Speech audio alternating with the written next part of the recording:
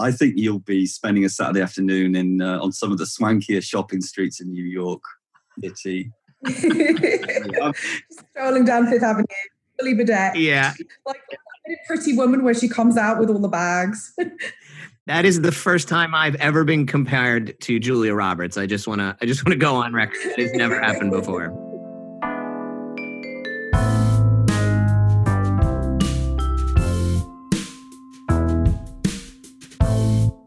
Hi, everybody. Welcome to the Human Element, Carat's podcast on modern marketing. I am super excited to have two of our very own, Sean Healy, one of my dear friends in the business, who's the Chief Strategy Officer at Carat, and Lucy Barbor, who is a Global Strategy Partner here as well. Both first-timers. Thanks so much for joining us. Thank you. Well, it's an absolute pleasure. What I want to do today, we've obviously been doing this series on the virus, and we've done, 7 or 8 of these. And what I wanted to try to do today is start talking a little bit about how we're discussing with clients, how they think about when things begin to ease. Now, this is my upfront comment. Obviously, we are still deeply involved in a very significant global crisis, the human toll of which is unfathomable. I say this sitting outside of New York City, both in New Jersey, New York, the mortality rates here are stark. So I want to make sure that we're not minimizing that. But from a professional perspective, it really is not too early to start thinking about, what we should do or what we should recommend to clients when we do sort of get back to an easing of restrictions. So we're going to attempt to talk about that today. But before we dive into that, I know you guys have been fielding client engagements and client calls and all kinds of stuff like that. I just thought I'd ask, what's sort of been the most difficult question that you guys have gotten inbound through this crisis? Sean, why don't we start with you? Well, look, I think all of the questions have been quite difficult because we're in kind of black swan territory, and there are lots of answers that have been, hard to fathom. And, we've been able to give some quite sort of standard answers like, if you keep investing through a downturn, the evidence is that you'll kind of come out of it stronger than your opponents that didn't do. I know Lucy's been doing loads and loads of really detailed work on kind of COVID response, and she's been asked lots of really difficult questions. They're all tricky.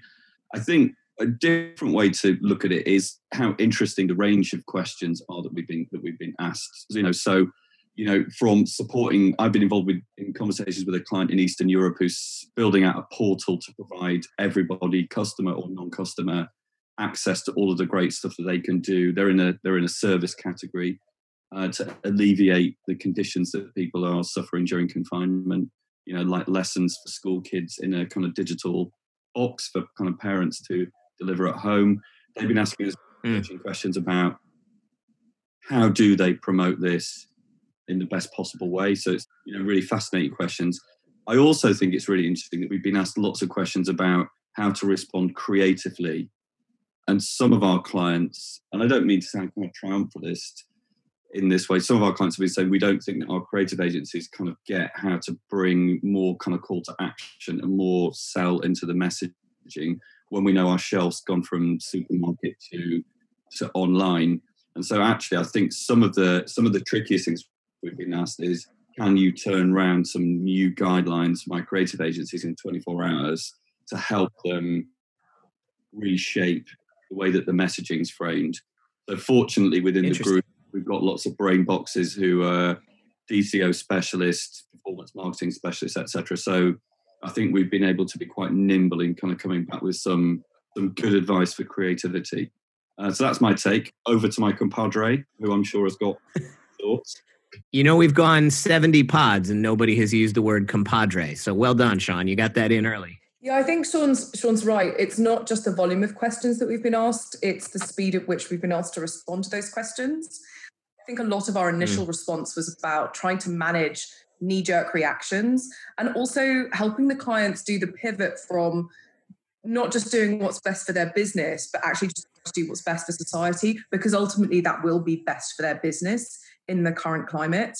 And it was really interesting because it chimes beautifully with what's at the heart of our planning process, designing for people, which looks at, value exchange between the brand and the consumer, but also our people and the client's people, so the workforce at heart, and trying to get ourselves collectively as a group into the mindset of how can we help society without kind of destroying ourselves and the working relationships that we've built up, given a completely different climate, and responding at speed, but in a way that doesn't feel knee-jerk. So, finding research that supports what our hypotheses are, but also accepting that because this is the first time in a generation anything like this has happened, there is no real research that will tell us the finite answer. So, Sean touched upon continuing to advertise in a downturn, that being critical. We've tried with clients where it makes sense to say, keep spending, but just make sure you're thinking, if you were the end consumer and here is all the other tools and data and research we can supply you that will help you look at that globally, you can get to a point where what you're doing is functional and useful, but also the right thing to be doing. And the most difficult question we're being asked now is, what does the future look like? And I mean, there are factors that we can consider around the inevitability of a recession, initial bumps on the high street once lockdowns are lifted, but very likely sort of second, potentially third lockdowns in the vacuum that we seem to have at the moment. Yep. And people's budgets being strained because of the economic downturn and spiking unemployment. So it's important that we just instead about what do our consumers want and what are they feeling, and how can we plan for need states of relief? How can we plan for need states of people going crazy and hedonism after they've been stuck at home for such a long time? How can we think about that as a release mindset, etc.? So that's where we're trying to take our clients, is to say, we don't know what timelines look like, but we can certainly think about what would people want from you at this stage. Yeah. One of the things that it triggers in my mind, and this is something that I feel like I've been sort of rolling around in my head, for the past month and change. And it is, a lot of times we talk to our clients and brands about, things like leadership. We throw that word around a lot. And I think oftentimes we use it, in the past to mean things like market share or, top of the share of voice, or like we use it to refer to those very sort of not really character-driven elements of leadership. But what's so apparent to me that I think is also translatable to brands is, how important humanity and empathy and even love are in terms of leadership characteristics in this moment. And for brands to sort of display those things, because there's such a pent-up hungering for those things among, all the folks around the world who are, isolated and separated and not connected. Sean, let me ask you, do you sort of share that belief, and how have you been talking to clients about that idea of leadership and these sort of more, human characteristics like, empathy and humanity? How have you been having those conversations? What we're saying to clients is that some traits in marketing or some needs and imperatives for future success in brand building, which are having a more empathetic, a higher level of EQ in the way that you communicate and the way that you develop propositions and behave, thinking about how much value you're creating, not just for your business, but for the people that you're building a relationship with. All of those things that we think were important before this crisis, we think are going to be amplified. The advice we're giving is, you will be how you were during the crisis. And I think that people have been quite ruthless, haven't they, in viewing the way that brands have shown up. There was a really early example that became quite famous in the UK because it featured two hoteliers who are, very well known to people here. One, an ex-footballer, Gary Neville, one of your heroes, Robert. I love Gary. Gary Neville is a red, Sean. Indeed. And the other, Richard Branson. And, to cut a long story short, I think we knew that some big stuff was happening to brands in marketing quite early in the COVID crisis, when Twitter was aflame. I think it may have been on the 19th of March here, because Branson had come out and said, we're kind of furloughing our hotel staff. We're going to close our hotels. I remember that. And Gary Neville, who was never my favourite person as a Leeds United supporter, but suddenly became my favourite hotelier, when he came up very publicly said, you know what, no one's going to lose a penny who works for us, and we're going to open up our hotels to health service staff from the city of Manchester, where wonderful hotels with a premium price attached to those rooms are located. And I think for me that set the tone. It's entirely legitimate for businesses to seek to, to survive and to make sure that business as usual is robust. Why wouldn't they? If you don't survive, you can't do good. But at the same time, I think businesses and brands that will come out of it will have demonstrated leadership through empathy and through doing things that are useful, not just for their customers, but for society as a whole. Echoing what Lucy said, I think Lucy and I have both been on a Dentsu media line of business town hall for our kind of global teams, where we had the benefit of our Chinese team presenting to us. It was quite late at night for those guys. And they said the formula for success in China has been show empathy, deliver utility, and be sharp on your e-com. And I think that's a neat way to sum up what would be, I think, decent advice for many clients right now. Lucy, do you have any sort of comments you want to build on to that idea of leadership through these more, humane, human understanding oriented character traits? What I'm excited about, I think Sean's covered it beautifully from a brand perspective. I'm excited about it within our industry and also in the kind of wider global spectrum. When you're looking to the leaders who seem to be performing well, you've got Jacinda down in New Zealand, where you're talking about empathy and people who have acted in the best interests of the public, or in our case, in our industry, those leaders in our business who have acted in the best interest of their workforce, not necessarily abjectly put their business first, but thought about their people as their lifeblood of their business. Would be pleased to see, because typical words that we would associate with leaders, I think, leading up until now would be things like strength and determination, not necessarily the words that you set us up with, Robert, like love, empathy, and EQ. These are all qualities that I think we all inherently should know that a good leader should have, but haven't necessarily sat at the top of the hierarchy of requirements, perhaps, when thinking about everything from interviews to voting. And I'm really excited about the concept that this might open up some holes in the typical template of what we consider a leader to be, and set out opportunity for, maybe this is what diversity has been waiting for, actual diversity, not of a specific set, but in terms of what we consider good leaders to require to get us through crises like this. That's such a great answer. I love that, Lucy. Thank you.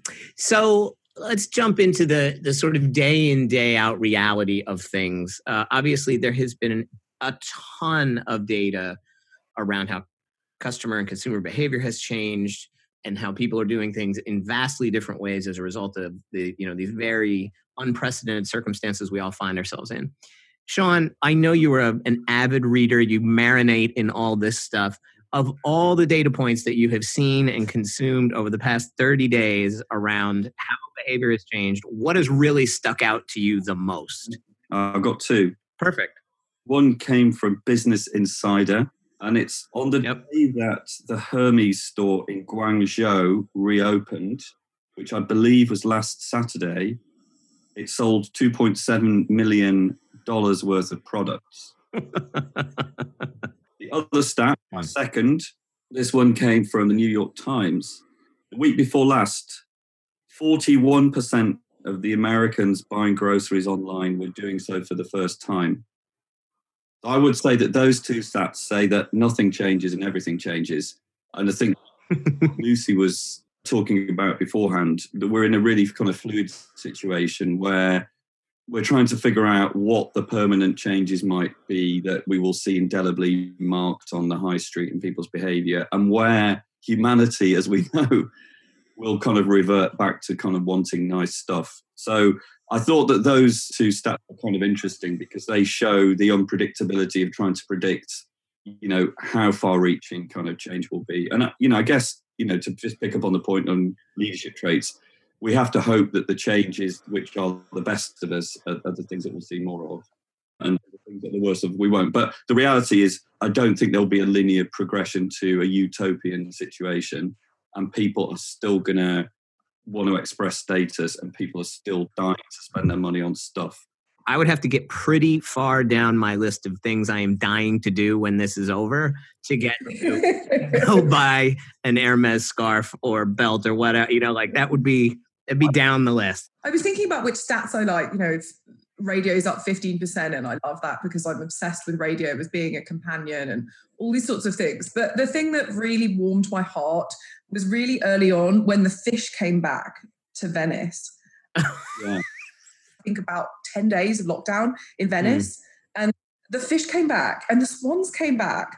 And one of the sort of really early memes that came out of the coronavirus was that climate change needs coronavirus as publicists. Now, I don't think that we can undermine the impact, the immediate impact that obviously coronavirus is having and the toll that it's having on our lives. But obviously the thing that is a kind of great big card carrying lefty environmental, etc.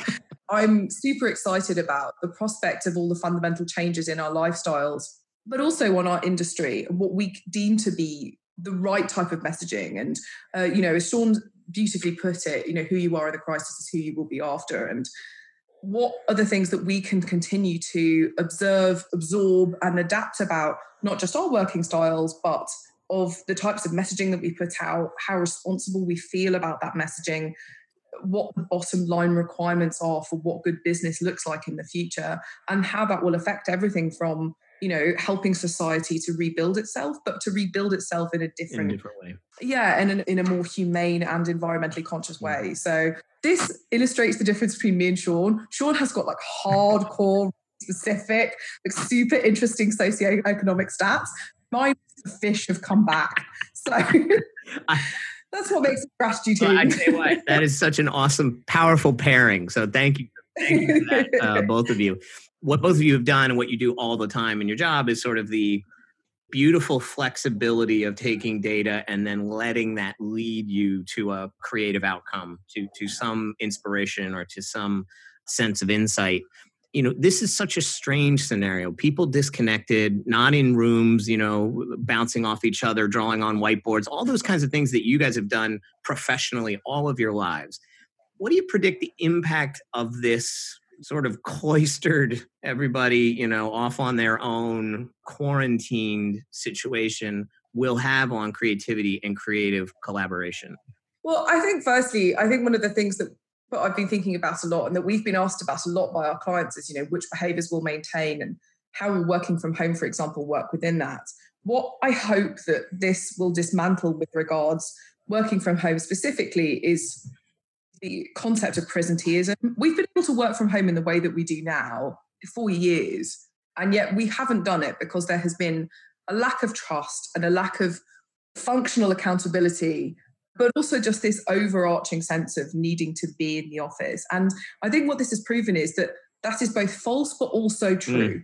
I am missing people because I'm on my own in my house, but also from that creative output perspective. And I think being able to see people, respond to what energy they're giving off and how they seem to be thinking and what they look like, all of the different signals that we take from people when we're in person with them versus what they're saying over a conference call, for example, is vital to creating really interesting creativity, but is not vital to the everyday. Hopefully giving people more breathing space.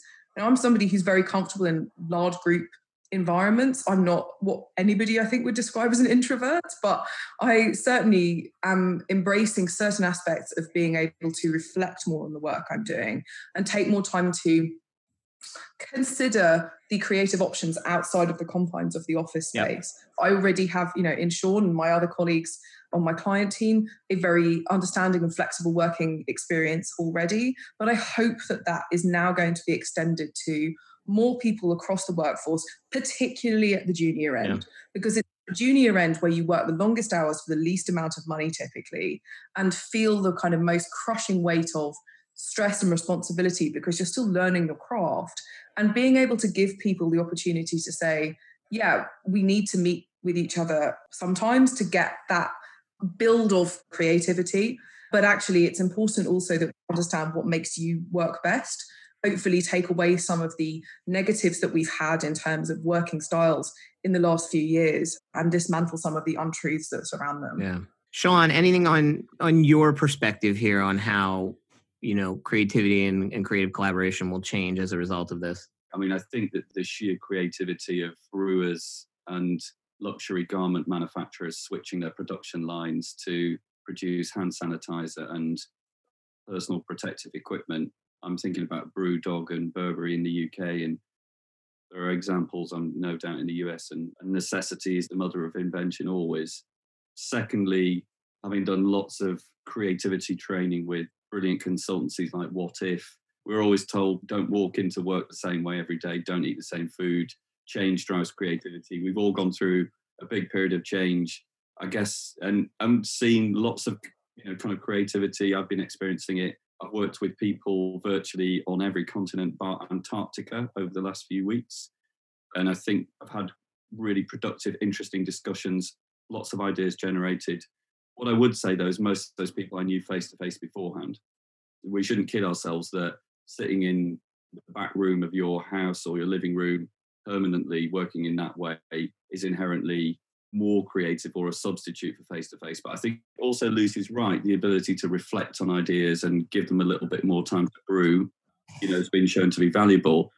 3 things that we've sort of learned really is that you can connect people to do actually some quite technical ideation, and you can organize yourselves to bring people from great distances, time zones, cultures together in new ways to generate ideas. And those models have been built out. And I hope we will see more kind of multi-dimensional thinking coming from our network as a result of that. I think secondly, from a creativity perspective, we've seen lots of very interesting lo-fi advertising that's been put together, I guess, by people working virtually and has hit big screens, small screens for some, very big brands. I can think of some stuff that was making me chuckle that had been put together by whoever Jack Daniels' creative agency is in the US. And they spliced together lots of footage from the web, run it as an ad. It was certainly online video, looks like it might have hit TV.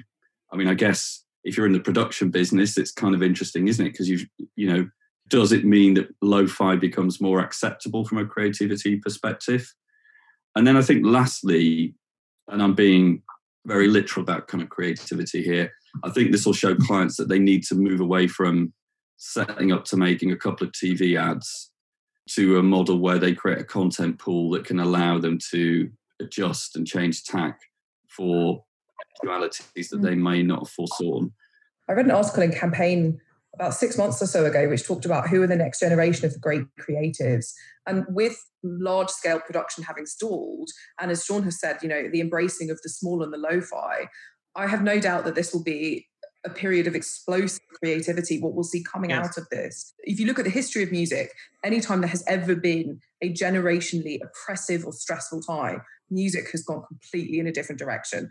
I think that we will see the same thing happening in our industry as well. We'll see people collaborating in a way that perhaps they haven't had the permission to in their typical day-to-day, and really coming through with hopefully some really industry-changing ideas. I think I'm really excited about it. Yeah, I think it's a great point. We've been on this pathway to a democratized sense of creativity for a long time, right? That's what social media and technology have done to our space, and we can get in a whole separate discussion about that.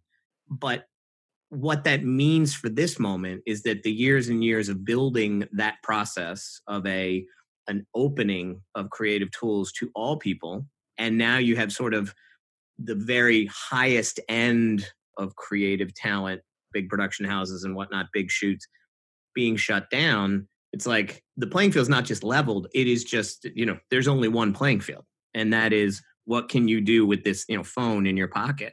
And I think that's a really interesting thing about what comes next in our industry. I think that's a great point, Lucy.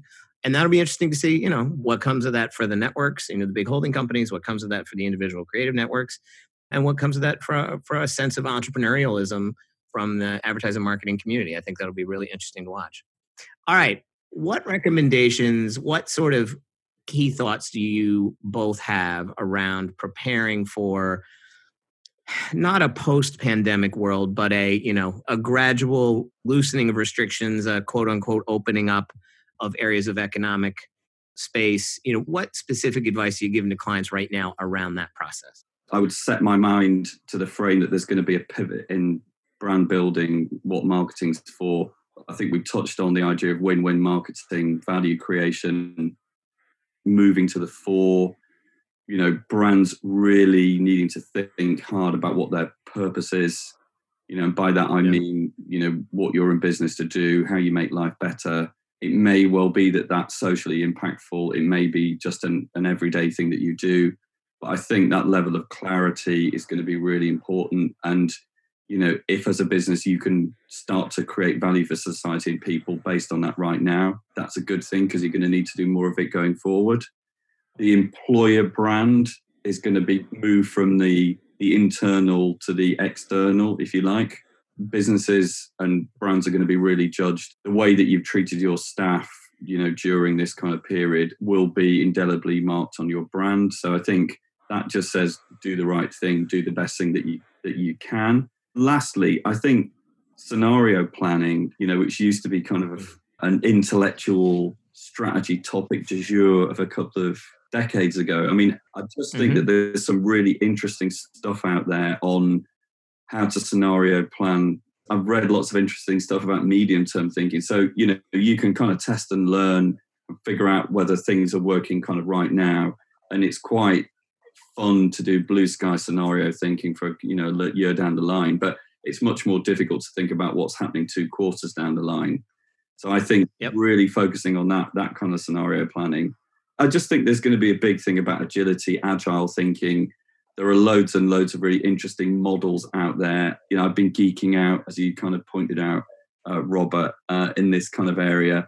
I listened to a fascinating webinar yesterday where the presenters were talking about a model called OODA, OODA, which was developed by the US Air Force in the 1960s, which is an agile scenario planning model and assumes as soon as your strategy hits reality, everything changes. Sean's absolutely right about the agility piece and also about doing the right piece for society. It will be very tempting for brands in certain categories to feel once lockdown and social distancing, etc., lifts, that it's the time to turn the taps back on. That's as good for us actually in many ways as it is good for society. But it has to be done in the right way. And continuing to do the right thing for society shouldn't just be something, as Sean has touched on, that happens in a crisis or that you do because you're paying lip service to it. It should be because it is the right thing to do. And hopefully our predictions about this is the pivot that we expect to see in the industry will come true.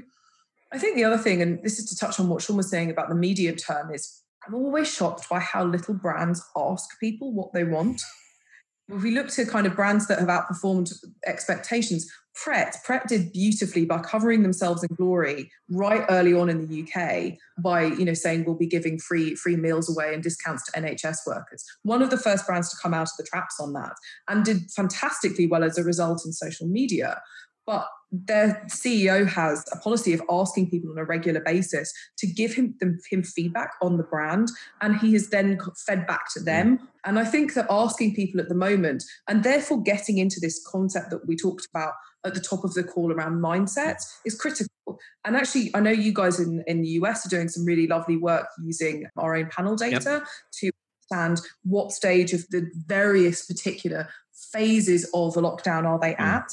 Continuing to get into not just social listening, but qualitative data and having discussions with people and thinking objectively and subjectively at the moment about what is it that you want to see. So setting yourselves up certainly to be flexible, but to consider what messages do people want to see when they're going out for the first time, a mix of potential positivity. Will they still be feeling afraid? What's the risk that we need to mitigate on their behalf? And to Sean's point about purpose, what role do we play into society and what value, therefore, can we add? So I think it's really important to just continue to ask people at the moment, not to assume what is it that you're feeling, what do you want from us, what would be most useful, and then feedback what those actions have been and make sure that that becomes a regular part of a quite iterative marketing process. Because I think certainly what's true is unless we remarkably get a vaccine in autumn, and even then, the recession, and is this something which will continue to face us? And crikey, what does this mean for climate change, etc.? We're in a really, really strange space for the next few years. And so getting as close to your customer base and, as I said before, to your workforce as possible will be essential to having a successful business. No, I think that is, you are spot on with all that, Lucy. All right, 2 last questions. Take a swing at a sentence or 2. Where do you anticipate we'll be in a month, Sean? Oh, wow. I've got to say, having seen the UK news, that I think I'll still be in this room looking out the window. To be honest, I think we've still got a way to go. And I know that there are laudable attempts to kind of balance the needs of the health services that are working to deal with this, with the needs of the economy, we're still going to be in a similar position in a month's time. I think it's going to take us a little while to move further on. But I think the conversations will have changed with clients. I think they'll be in kind of recovery mode rather than coping mode, i.e., what do we need to do right now? I think that what are we going to do next will have come onto the radar a bit more so. I think we'll be looking more closely at what's happening in a month in China. Infection rates are going back up again very quickly, but it's happening. Any excitement that we're feeling on an individual basis about the potential lifting of lockdown, which I am obviously very excited about, will also continue to be mitigated by what is happening over there and how severe it is based on them having been released from lockdown, and in a month we'll be 5 weeks away from them having had that lifted. So what that tells us will tell us a great deal about what our future looks like. And that sounds really depressing. But I was going to say, we're going to leave that there. Fingers crossed, China will be doing really well and nothing bad will be happening. So, I think in Europe, looking at what happens in Italy and Spain, where they didn't, quite have as speedier and complete lockdown as happened in China initially, I think they will be early touchstones to see as they're starting to liberalise the lockdown a bit. And I know in Spain, various sectors have kind of gone back into work. I think it will also be interesting to see what happens in those markets that have obviously been badly affected and had a slightly different model.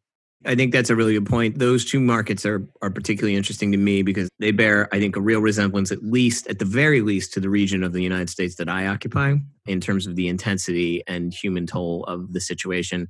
And this is not uplifting either, Lucy, so I apologize. But the thing that's just, I can't get out of my head is there must be mourning. And it's not just all of us separately in our homes. Mourning is a collective thing in a lot of ways, right?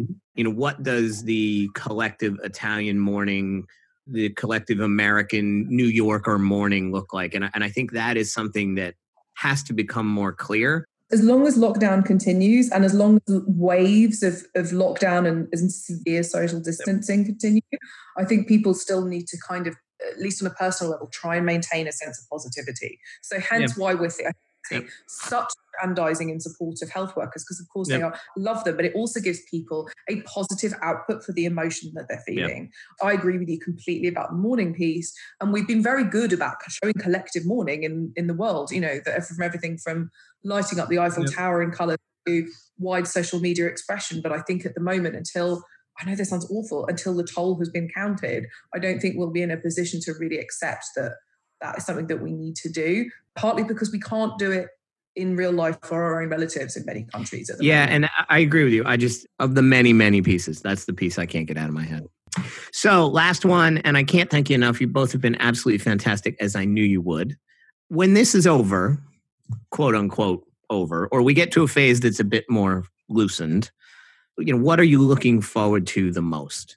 Going out dancing. I don't mean clubbing because I'm too old for all that nonsense, but I go to this thing called Morning Rave, which I know you have in New York because I've been to it. I'm confident we have it in New York. I'm also confident that they would turn me away. Jason, the producer, is heartily nodding, so I'm sure that he is with me on this. And it's a sort of sober morning rave. I've told Sean about this before, and he's rolled his eyes at the concept of anything where you have to dance being sober. But, this is dancing while sober?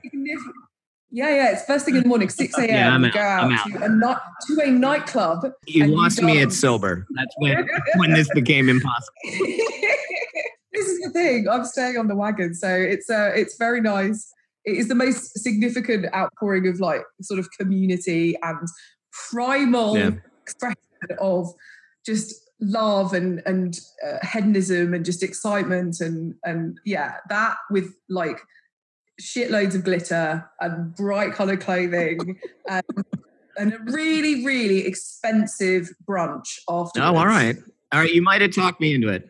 Glitter and brunch. All the millennial stereotypes on here right now. Oh, perfect. Sean, I don't know how you're going to top that, but give it a try. Well, I'm just going to be a man of simple pleasures. Just before the lockdown, I spent Saturday evening after attending a football game with some mates, with my wife and a big bunch of our pals in our local pub, and had an absolutely brilliant night. And to be honest, I just cannot wait to go to the pub with my mates. We've created our own virtual pubs. We've given them names.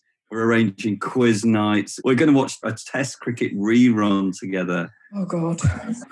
I thought I took the prize for the most absurd way to kill some time on a Saturday. I watched Rio Grande, which is a 1950s John Wayne black and white flick a couple weeks ago. And my family was like, you have lost it. Yeah. Rewatching Test cricket together. That's something. I can't thank you enough. You both are lovely and so generous with your time and your thinking. And I knew it would be a collision of great minds. So thank you very much for coming. Brilliant. Enjoyed it. Thank you so much for having us, Rob. It's been lovely to see you. Thanks so much for listening, everybody. You have made it through another episode of The Human Element. Again, this is our mini-series on the virus. I want to thank Sean and Lucy again. They were both fantastic. Please remember, you can find us anywhere you find your pods. Please give us a like. Please subscribe. We've seen great subscriber growth recently, so keep at it. All our new listeners, make sure that you do click that subscribe button, and we will be back out to you real soon. In the meantime, please stay safe and hug everybody near to you. Bye-bye.